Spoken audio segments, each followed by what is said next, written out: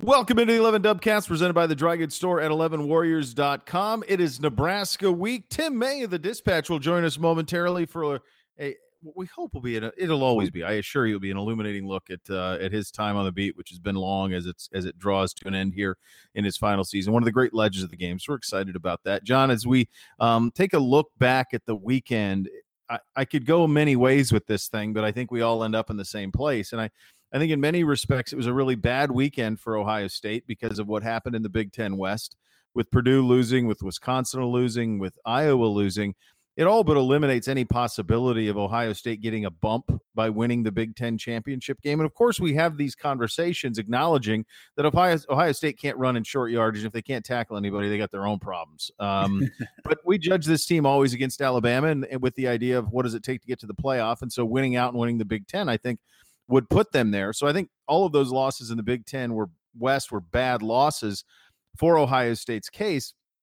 And yet, by the time the dust settled on Saturday night, here's the deal. Ohio State moves up to 8 in the poll. We don't know where the playoff poll will be, but my guess is they'll be somewhere around there. And because of the carnage that happens on Saturday, Johnny, these are the teams, the Power 5 teams with 1 or 0 losses. This is the entire list, and we haven't even got to November yet. Alabama, Clemson, Notre Dame, Michigan, LSU, Georgia, Kentucky, Ohio State, Washington State, West Virginia, and Oklahoma. You know this for sure. Big SEC champion is getting in. So either Bama or Georgia or LSU is getting in, or Kentucky, I guess, if they were to win out. The worst case scenario, I think, would be if LSU beats Bama and Bama wins out and LSU wins out, then I think they both would get in. And then you'd have 2 SEC teams getting in. But I think that's really the only possibility for that. Clemson, undefeated in the ACC, is getting in. Notre Dame, undefeated in the Independent, is getting in. And then you're looking at basically one spot for the Big Ten champion, Ohio State or Michigan, presumably, are the only two who could do it, or Oklahoma or West Virginia in the Big 12. And so while all of that was a lot of names and phrases, and here's what might, I think it's starting to get pretty simple with a month to go. Yeah, I mean, you gotta win out. I mean, that's it. Like, it's not. I mean, look, I don't expect Ohio State, even with.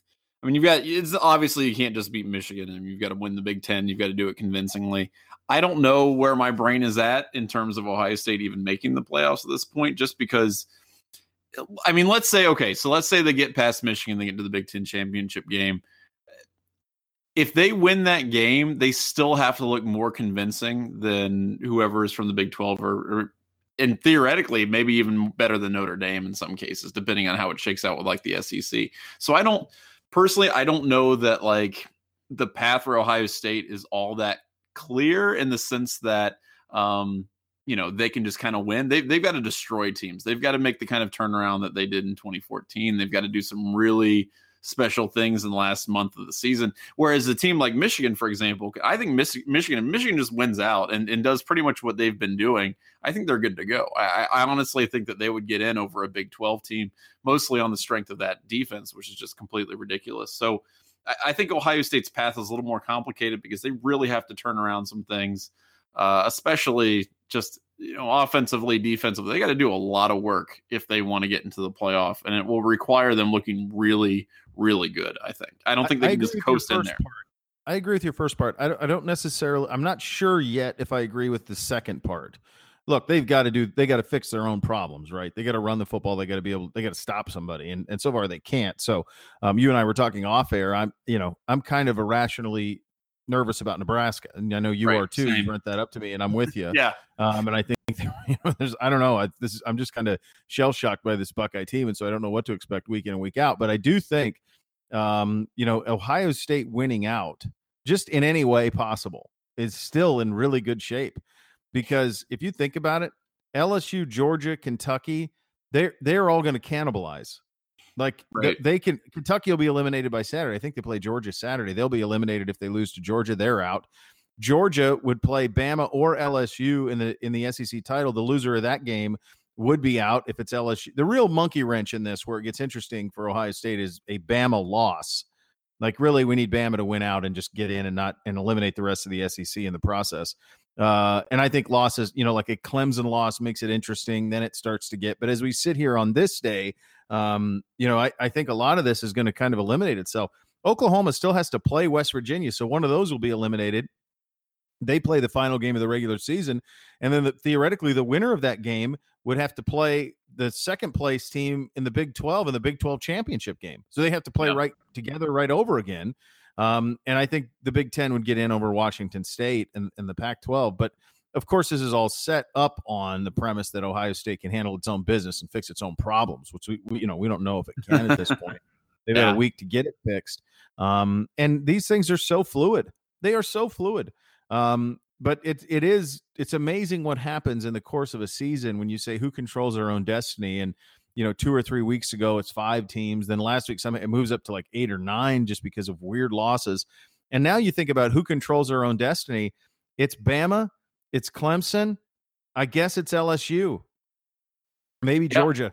I mean, that's it. I mean, and Notre Dame, Bama, Clemson, Notre Dame, and then LSU or Georgia. And I guess Kentucky would have to be in there too, because if they won the SEC, they'd get in with one loss. So I think that's it. I think everybody else, Michigan, Ohio State, Oklahoma, West Virginia, Washington State, they all have to impress and fix things and then hope for things to go their way as this thing shakes out. One of the things that Ohio State, it's one thing to lose, I think in Michigan's case to Notre Dame, when you're that early in the season to a team that eventually has become that well ranked. But one of the things I think Ohio State fans and really need to take into consideration isn't just the loss against Purdue, but also the wins that Ohio State has. Like the resume, you got to beat Michigan because the resume is just trash at this point. I mean, your 2 best wins to date are against TCU, a team that's like 3-4 or 4. I can't even remember what their record is anymore. They're not. What is their best win? Yeah, and then Penn State, which Ohio State's best at Penn State is the best win, but they play Michigan and Wisconsin still. Yeah, so they gotta take care of business because right now I think in the eyes of the people who are making the rankings for the college football playoff, which is coming obviously as of this listening of this podcast, it'll be out. So I honestly their resume is like nothing at this point, so they have to build that in the last month. And that's really where, I say that they need to kind of dominate these teams because I think other teams will get the opportunity to play in those, championship games for their conferences. And you've got to basically be able to hold up your win in those games against Michigan and then ideally in the, conference championship to what other teams have done in their rivalry games and then in their championship games. I just think that's difficult for a team that has no real good win at this point in the season. Yeah, I mean, the Penn State win continues to be the best, which is why I was looking at that the Big Ten West debacle and saying you're not getting any bump for that. Right. In terms of Ohio State's perception, I don't even know what to tell you about who to root for in the Big Ten West. Normally I could. I don't have any idea. I mean, it's all bad. It's you're going to play a bad team for the Big Ten championship, and maybe it's I don't even know. I suppose Northwestern controls its destiny. That's the last thing you want is to play Northwestern, and so you don't want that at all. But I'll tell you one thing you do want, and that's Michigan to win every game it plays until you play them. Yeah, that's your real only shot to impress. Yeah. And a lot of people hate hearing that, but honestly, first of all, I think they will. And secondly, I mean, if you want Ohio State to go anywhere in the college football, if you still hold that as a goal for this season's football team, you got to build a marquee win. And you got to play good teams to do it. Teams that are ranked, teams that are highly ranked. And Michigan right now is your best shot at getting one of those. So yeah, and frankly, I think that'll be a really fun, exciting game. I mean, obviously, if this were at Michigan, I think that would be terrifying. But that you get them at home helps a lot, and hopefully, they can get some of those things fixed by the time the end of November rolls around.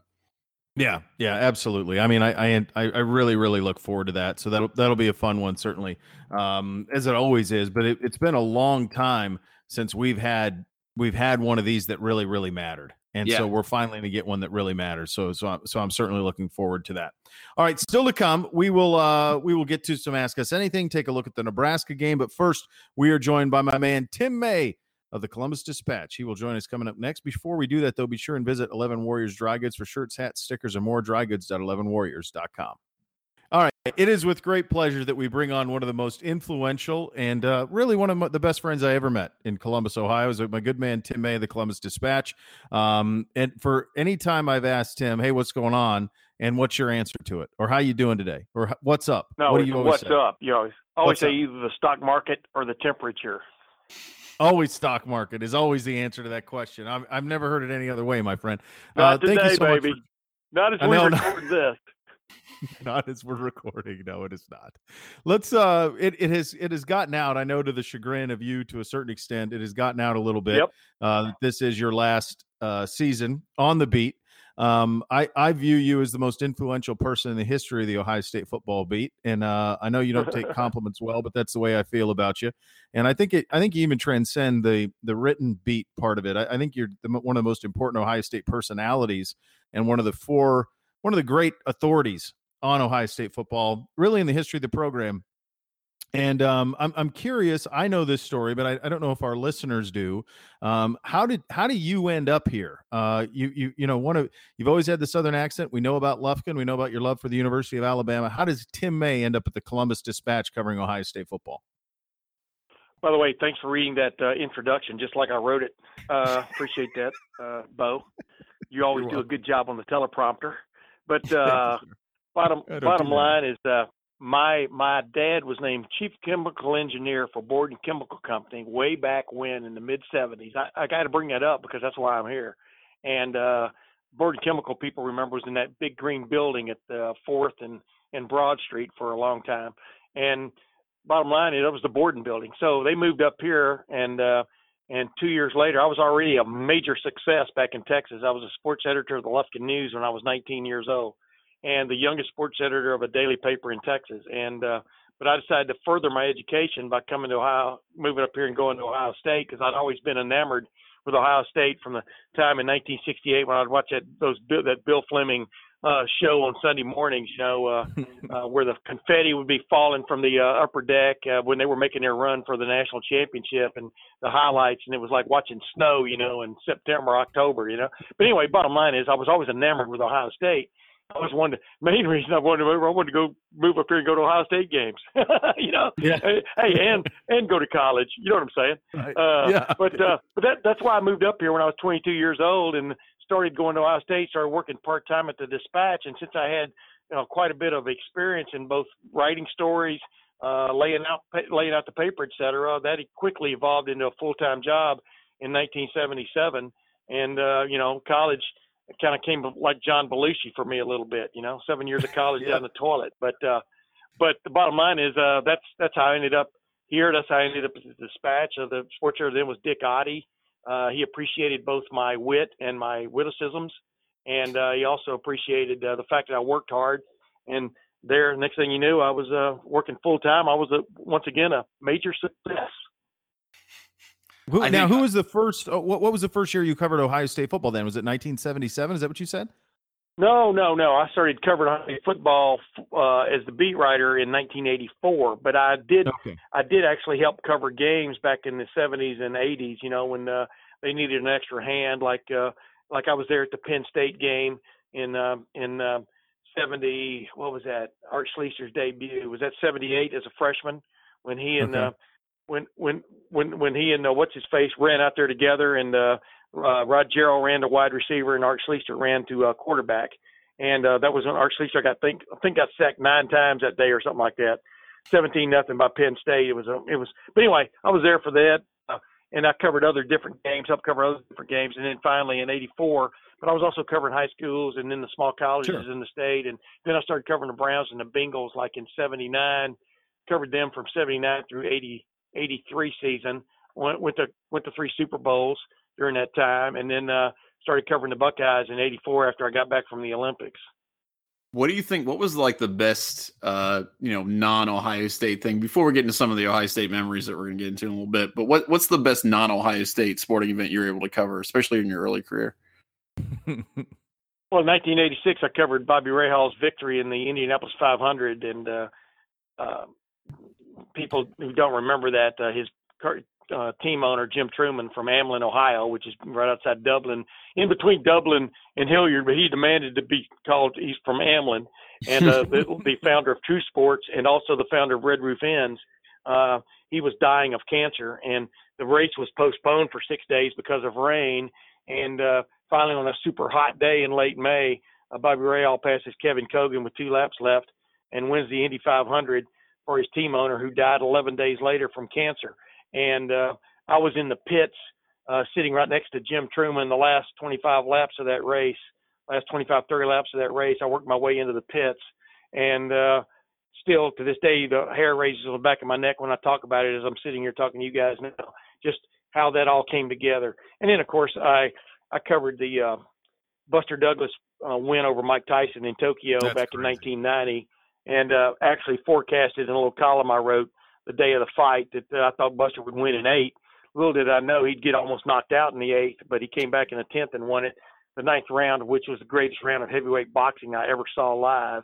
And that was cool because I got to cover a bunch of heavyweight big-time fights back in the late 80s and the early 90s, mainly because of John Johnson and bringing up Buster Douglas and stuff, and that was cool. And then, the other thing I really enjoyed covering was I was about 50 feet from Christian Leitner when he hit the shot that beat Kentucky in overtime at the Spectrum in Philadelphia, because we used to cover all of the regionals way back when we had money and stuff.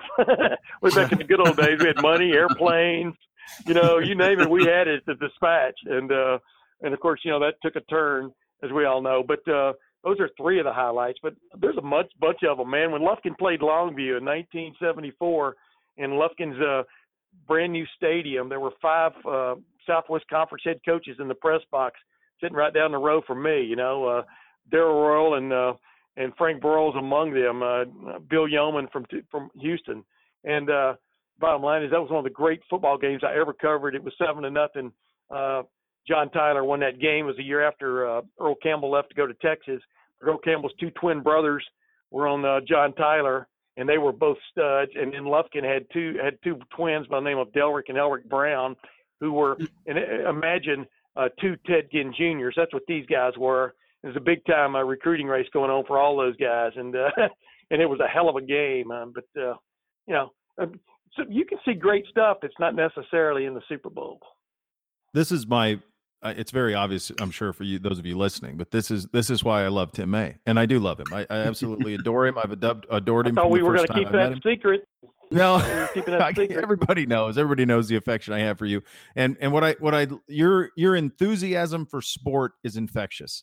And even in the most pessimistic times of the time that I was on the Ohio State beat on a daily basis, you always had a smile. You were always enthusiastic, and you always had just a real joy of the experience of covering sports. And you just got that. I was covering football, man. But no, I know you do. And you and I talked about that a million times. No, we talk about this thing could go 2 hours, Tim. Because it's also what it really is more than anything else.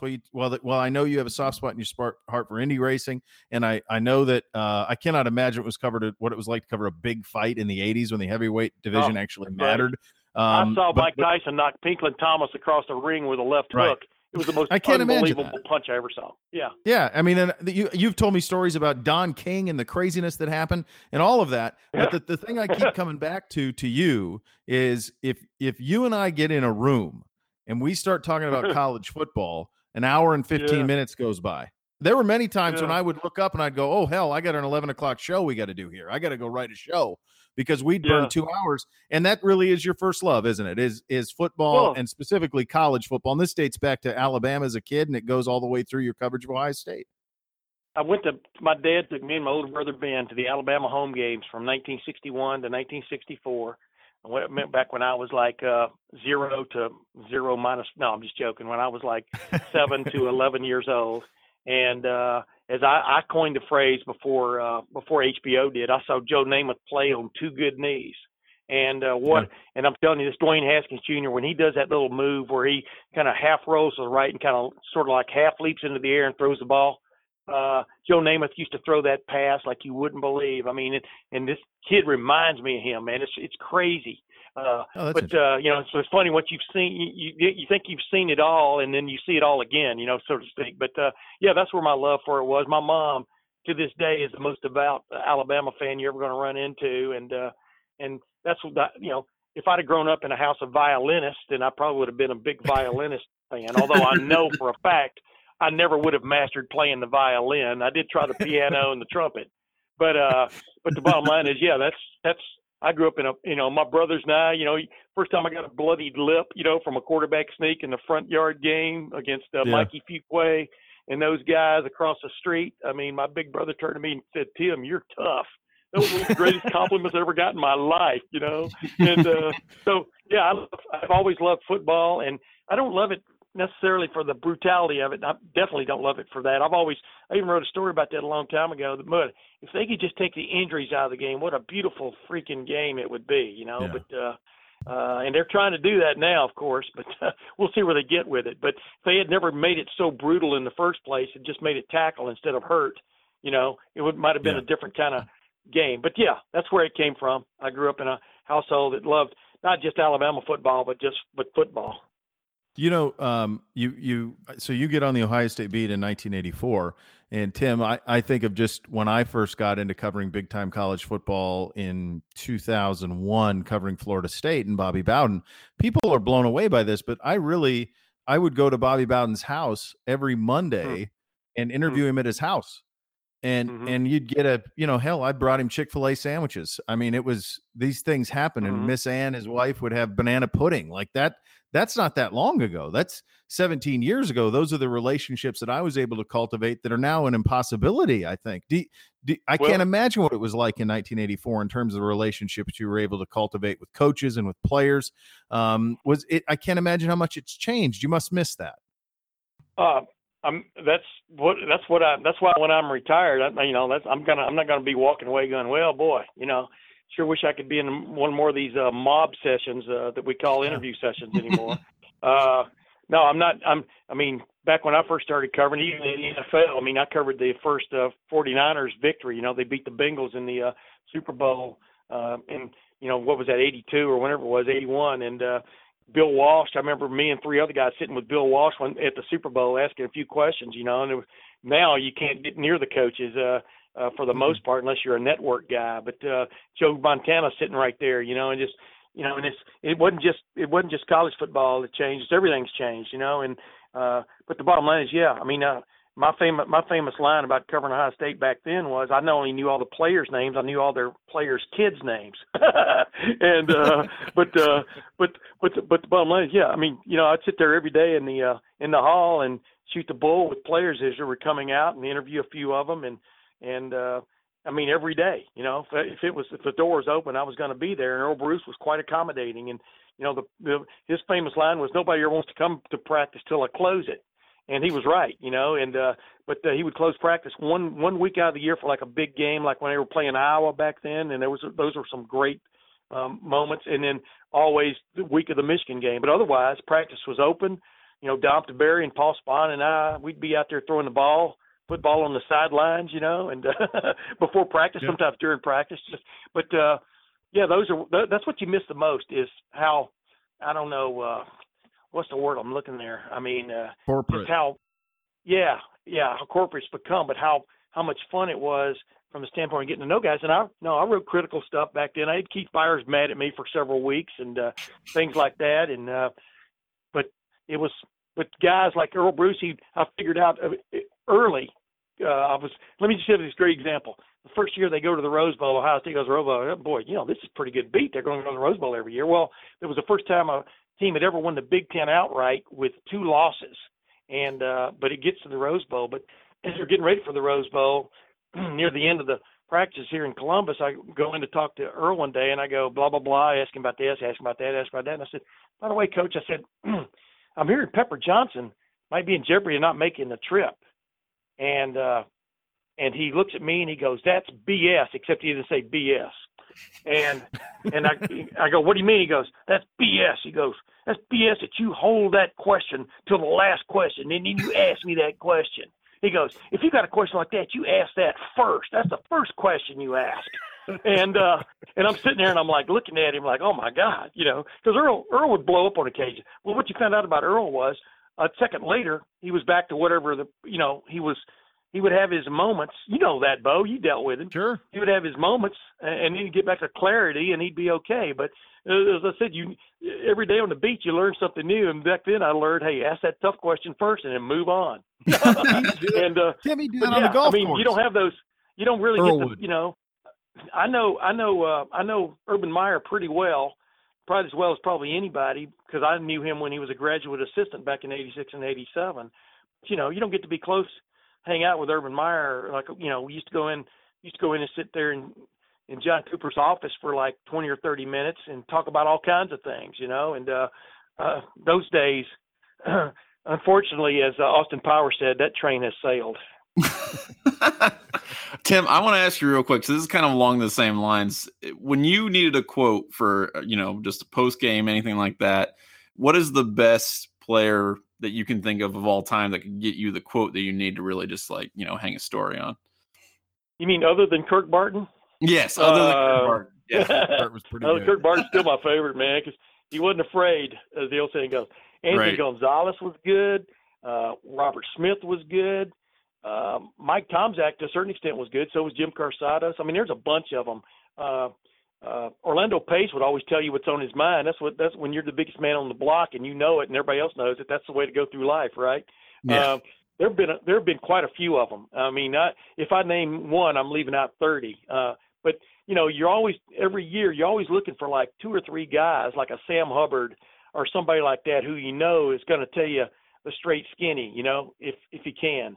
And those are the guys that you always really, when you look back on it, those are the guys you cherish. It's not always the superstar, but a lot of the superstars have been pretty good, man. I mean, Robert Smith, I remember one of the guys here in town that covered the team one time. He said, "Robert talks too much." I looked at him. I said, "Are you kidding me?" I mean, that's what are we doing here? And but Robert would tell you, exactly what he thought. Wow, that is so refreshing. It's unbelievable.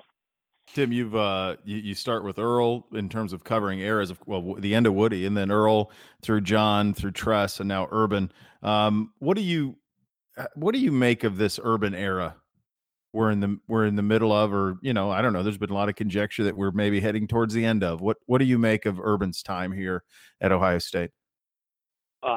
It's maybe the greatest era in Ohio State football, when you just step back and take all the emotion out of a team getting beat 49-20, by Purdue, and 55-24, whatever it was last year by Iowa. I mean, everybody has anomalies, but it's what he's lost 9 games in 7 seasons now, and that's crazy. He's won a couple of Big Ten championships, and he's won a national championship, and he was in the college football playoff one year. Obviously, that team wasn't as ready for prime time as we thought it was against Deshaun Watson, who the Browns should have picked. But the bottom line is, he brought think about it. This program went from Jim Tressel to Luke Fickell, who ended up being the interim coach. I mean, we all know I thought he had a shot at the job, but a couple of those losses, including the loss at Purdue, kind of ended that idea. Now he's doing a pretty good job. You got to admit it, at Cincinnati, right? His second time around. But Ohio State went from Jim Tressel to Urban Meyer, and both those guys, are going to be in the Hall of Fame. Earl Bruce is in the Hall of Fame. I think Tressel's in the Hall of Fame now, right? Am I correct? But just think about that. And, I mean, think about the luck involved that Urban Meyer thought he was done coaching, and for anybody to think that there was a conspiracy that he was going to fake a heart attack or esophageal cramp, or whatever that was, and then basically decide he needs to step out, and then he's available. He's a native son. He loves Ohio State. He's loved it since Earl Bruce was here, and he was here as a graduate assistant. And then he's available when they needed him the most. And then he comes in, yes, all of these coaches, every one of them, Woody Hayes, Bear Bryant, right on down the line, they all had foibles. I mean, they all had some chinks in the armor that, caught up with them on occasion. But the bottom line is, this is one of the great eras in Ohio State history, maybe the greatest. And when you really look at wins versus losses and throw in a national championship. Yeah, I'm with you. Yeah, go Let me ahead. add one other thing. Sure. The interesting thing about Nick Saban and Urban Meyer, where I hold them in higher esteem than maybe their predecessors. I'm talking about Bear Bryant and Woody Hayes. Sure. Is they're now and even Jim Trussell. You're now in the era where you play for the national championship. You don't get voted on and split it completely. sometimes with somebody else. And I'm not knocking what those teams were all about, but it was a rare occurrence when number one played number two, as you well know. And when Notre Dame beat Alabama in that 72 season, 72 Sugar Bowl on New Year's Eve or whatever that was, that was one of my heartbreaking moments. But bottom line is, at least they played for it, and now you don't get it without winning it, and you don't win a Big Ten championship without winning it on the field. I just think that's so much more jeopardy involved for the players and the coaches than was back in the golden age, so to speak. Tim, that's why I think what Saban's done is the most incredible thing in the history of college sports. Absolutely. Not college football, college sports. 5 national championships in 9 years, and he's got to win it on the field in that league. Yeah, well, to get a program going like that, and then to keep it going, the O-line is a lot of people have climbed. Mount Everest, but there aren't that many people who've climbed it twice or 6 times or 5 times. And Tim, he's got a little hut. He climbed to the top and then he built hut. a house. Yeah. In fact, I think he's got a little zip line from K2 over to Mount Everest. He just rides back and forth, and then down and rides down to his lake house. It really is. He really is pretty amazing. All right, I'm going to finish up with some quick hitters for you. What is the best Buckeye team you covered? At the end of the year, 2014, for the most excitement, 2002, without a doubt, because that was a team that just kept finding a way to win, and he got his shot and took full advantage of it. So those are my two number one and number two, and maybe number one and 1A. Best road trip in the Big Ten. Well, see, I had a time about 4 or 5 years ago when I decided I wasn't going to, do things like I've been doing. You know what I'm saying? But before that, Wisconsin was pretty good. So was Minneapolis. If you could get there the night before, things like that. Yeah. College towns, man, they have a way of sneaking up on you, if you know what I'm saying. I mean, I once covered Iowa and Penn State back in '81. This is for obviously Penn State was in the Big Ten. It was either '81 or '82. I had a great night the night before that game. Hayden Fry versus Joe Paterno, and over there. So I think I think you can find a good time if you're looking for it. You certainly can. What's your best road restaurant? What's the one place that you got to go to in the Big Ten when you? I want to tell you something. This is just really recent that we found this place. We've eaten there a couple of times, and it's called what's it called? Restaurant on Main or something like that. It's in Ligonier, Pennsylvania, and we've eaten there a couple of times on our way back from Penn State on the Sunday. And I'm telling you, it's right up there with any place you've ever eaten in the world. I can't remember. It's something on Main, but it's a great place. There's a bunch, man. That'd probably be a list I need to make because race time I always need to find we ate at a place called Smoke that I found down in Dallas when I was down there for the Cotton Bowl earlier, back in January or December. Yeah. We ate that again on Friday night before the TCU game, and they've got this thing called Coffee Grounds Brisket. Oh my God, it's unbelievable. But go ahead. I'm sorry. Yeah. What's your favorite bowl game to cover? Not the just the bowl, not necessarily a specific year with the bowl, but when the Ohio State gets this bowl draw, you go, well, that's going to be a good week. I've always enjoyed going to the Fiesta Bowl, and of course, why wouldn't I? It's one I've been to more than any other by times 10. But nothing beats the sunset on the mountains outside the Rose Bowl when it's a clear blue day, and it's been that way a few times. I've been out there for the Rose Bowl, and that's nobody can duplicate that. Everybody else tries to do it with pomp and circumstance. They just have the setting, and they also have the world's greatest parade before that. But the Rose Bowl, but nothing, especially back in the day of John Junker and those guys, nothing beat the hospitality at the Fiesta Bowl. No, that was like going to a 5-star vacation when you went there. That was outrageous. Two quick hitters for you. Not necessarily from a personality, but what player that you've covered is the most fun to just watch play football? To just watch play. Well, there's more than one, man. I mean, I know. I'm putting you on a spot here. I very much enjoyed watching Antoine Winfield play the whole time he was at Ohio State. He was a mighty mite, and he was afraid of nothing. And he would always hit you between the knees and the hips. I mean, you talk about a player. That guy was a player. As I said, the pound for pound, the best defensive player I ever saw at Ohio State. And offensively, I truly enjoyed all of these great running backs they've had, including Eddie George and Robert Smith and Ezekiel Elliott when he got it going. But that first year in '84, before he twisted his ankle on the last offensive play at Wisconsin, which ended up costing him the Heisman Trophy, Keith Byers was as dominant a running back as I ever saw live. I mean, I think half of his tackles ended up just his forward progress being stopped or him being run out of bounds. He was hard to just bring down, and what a phenomenon. And it's too bad that he suffered the injury the next year, the broken fifth metatarsal, which sidelined him and, in essence, kept him from winning the Heisman Trophy. Finally, what will you miss the most when it's done at season's end? I will miss doing interviews and just hanging out. I'm not trying to throw sap on your syrup here, but hanging out with guys like you and people like that. I mean, the conversations.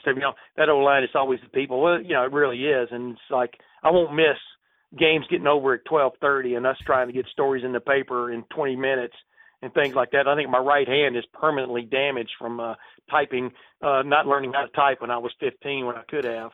But I won't miss any of that. It's always my favorite line, as I've always said, is this would be a tremendously the best job in the world if you didn't have to write. That's great. You get to go a lot of places. You get to meet a lot of quality people. Think about the quality people you run into. I mentioned Sam Hubbard a while ago. When Sam Hubbard's done playing pro football, he's going to be running some huge, brokerage house or something somewhere. These great guys you meet. And, if you start naming one, you need to name 50. And so that's not fair, I appreciate you, buddy. Thank you for sharing some of it with us today, and we're forever indebted to the work you've done, and we just appreciate you hopping on with us today. Well, let's do chapter 2 next time. We'll do that. We'll do Tim May in retirement next time. All right, buddy? That's right. You got it. All right, don't forget to follow the 11 Dubcast on Twitter and rate and subscribe on iTunes or wherever you get your podcast. And it is Dubgate weekend, my friend. Give the people the details on that. Dubgate guy, Dubgate is by far the 11 Dubgate is by far my favorite event that we do every year. Obviously it's for Down syndrome achieves. We had our good friend Lito on last week to kind of talk about it a little bit, but it's this Saturday. It's coming up. We've got all kinds of cool events. I'm going to include a link to it in the post here. But Saturday, November 3rd, starting at 9 a.m., going all the way to the game, through the game really. And we've got a bajillion sponsors right now. Obviously, my favorite one that we're bringing is Dirty Franks, but we've got a bunch of other guys coming as well. So I really want you guys to check it out, donate to DSA, have some fun, meet everybody. It's going to be a really good time. So definitely come on out. Yeah, it always is. Before we get to a quick thought about Nebraska this week, we do have a time for some quick Ask Us Anything if you have any this week, my friend. Yeah, let's do a few quick ones here. If you guys want to ask us anything, please send us a question to dubcast@11warriors.com or @11dubcast on Twitter. This first one's from Mark, and he signs this "Yours in Misery," so I think that kind of gives you an idea how he's feeling.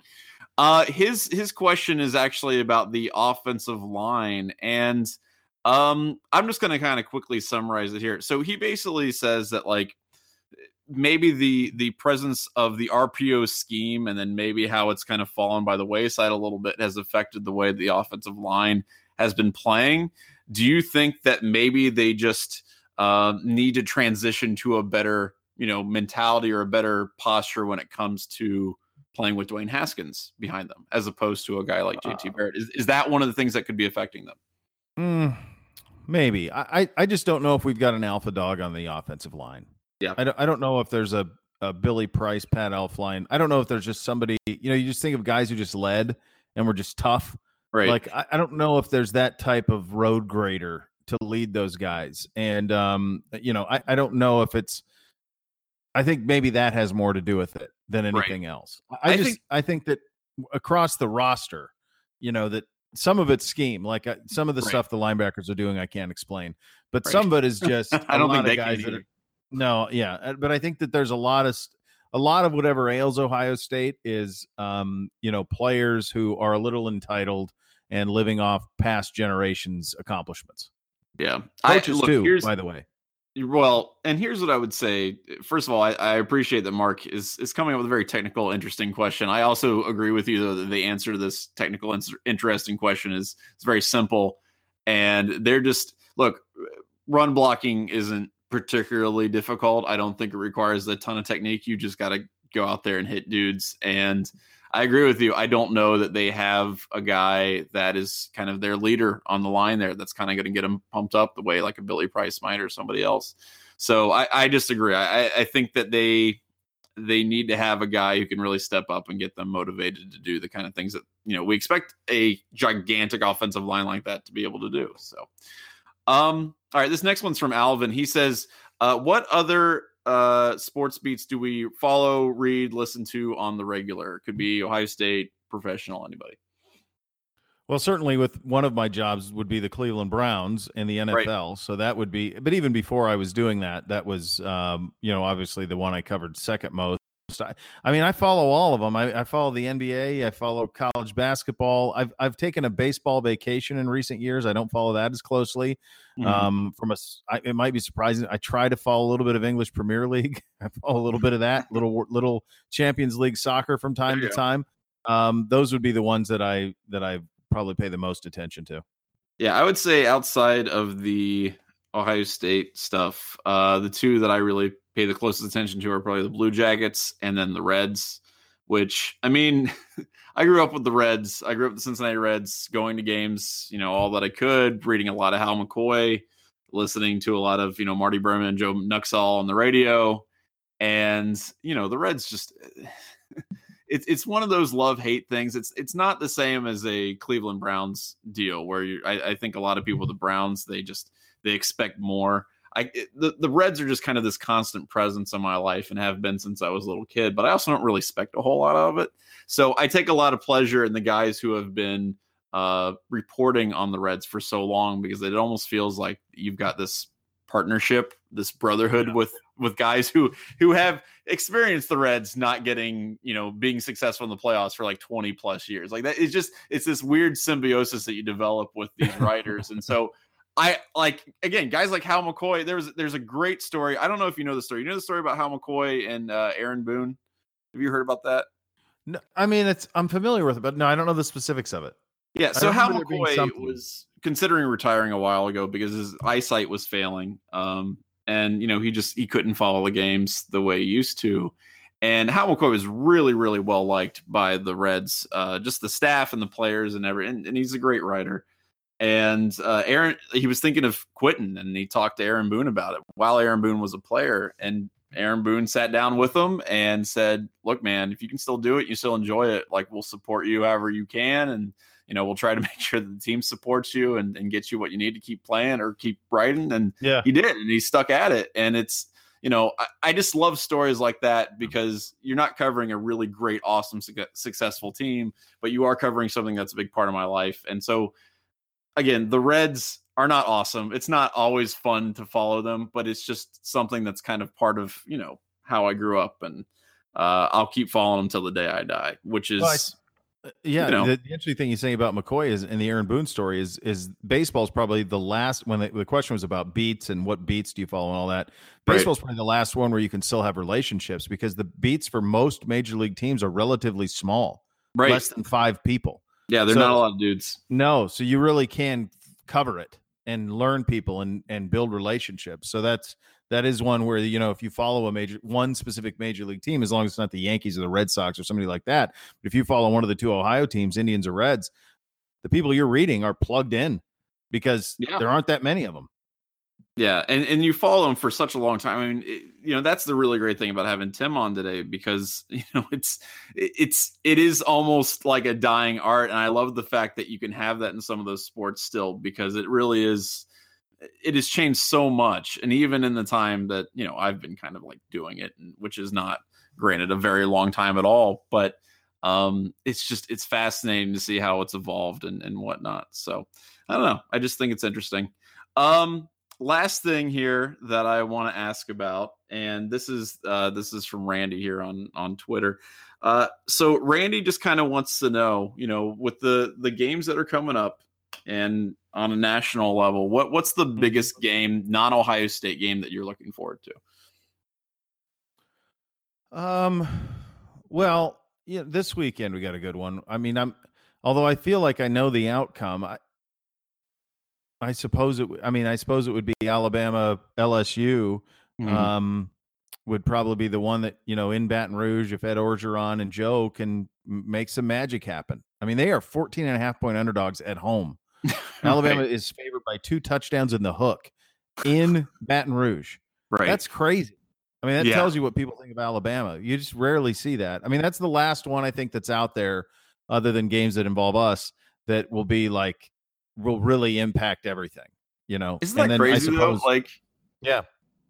I mean, you got the championship games, I guess. I'm really interested to see. I get so sucked into the underdog, and I am just hoping and praying that Wazoo does something really crazy in the Pac-12, just because I love Mike Leach. So if they keep rolling out, that is the game I'm going to be looking towards, because frankly, I think Alabama is just going to crush everybody. And I want to see some spiciness towards the end of the year. So that's what I'm looking forward to. I want to see if we can get a goofy team in there and make some noise. But that's Ask Us Anything. Thank you guys for sending those in. Keep doing it. It is Nebraska week. Just a real quick thought on this. It's interesting, as I mentioned before we even started, you and I both, like you said, I think your exact quote was, I'm irrationally nervous about Nebraska. I said, yeah, me too. And I think it's well-founded. I think they are getting better as the game goes along. I think they're more athletic, and maybe offensively, at least, more dangerous Minnesota. And they're not deep. They have a great coach. And I think that they're coming along. I am nervous. I'm pretty nervous about this one. And I think if we don't fix one of the 2 problems we have with either not figuring out how to get things in short yardage or not tackle, I think we're in for a bit of a boat race up and down the field in terms of these 2 teams just both scoring on each other left and right. I just don't feel real great about it, my friend. Yeah, which is insane because, Nebraska's won, 2 games? So, I mean, a lot of fluky losses, though. And they played without Martinez a lot. I think he missed 4 of their losses. So, they've been and they lost some fluky games. That's right. They've been banged up, and I think a lot of people might overlook them a little bit. I mean, look, Ohio State has run rampant over Nebraska recently, but they also had, I think, J.D. Spelling then had something like 200 yards receiving last season. Look, you've got to be able to stop the passing game. You're going to have a guy who's going to be a little bit more dynamic in the backfield. I don't expect Ohio State to lose this game. I'm not trying to give that impression. No, either. But I also think that this is going to be a much better litmus test for what they've been able to fix in the bye week than I think maybe people will give it credit for. People might see if Ohio State comes out here and just dominates Nebraska, people are like, oh, well, of course they should be able to do that. I think that will be indicative of them having made some really positive changes if that happens. If they come out and struggle against Nebraska, that's, to me, a gigantic warning sign for the rest of the season. So I think this is a really important game for a lot of reasons. You've got to be able to bounce back from a loss, true, but you also have to be able to show that you have fixed some of the really nagging problems, especially in the back 7 of the defense. And if they can do that, I'm going to be a little bit more optimistic for the rest of the season. But if you see the same kind of struggles that you saw against Purdue and, other teams, then I don't know what the rest of the season will look like. The only thing that makes me feel good leading into this one is that everything that I've seen about the reaction to us wearing the ridiculous all black and red uniforms has been negative. And so that to me is the fact that we're going to look like, some combination of Rutgers, South Carolina, and Louisville at noon on a Saturday at noon. Yeah. Quote, blackout. And they're trying to convince people to wear black, and they're selling these jerseys for $136. Just stop it. Just stop it. I mean, what in the hell are you doing? Yeah. And so the fact that it's been almost universally panned, I think, is really the only positive, good feeling I have leading into this one. I'm with you. I don't think they'll lose, but I could see how this could get a little dicey. Yeah, agree. All right, buddy. We'll visit next week. We want to thank Tim May of the Columbus Dispatch for joining us, one of the all-time greats. We thank you for listening. We'll visit with you again next week. See you next week, buddy. Yep. See you next time.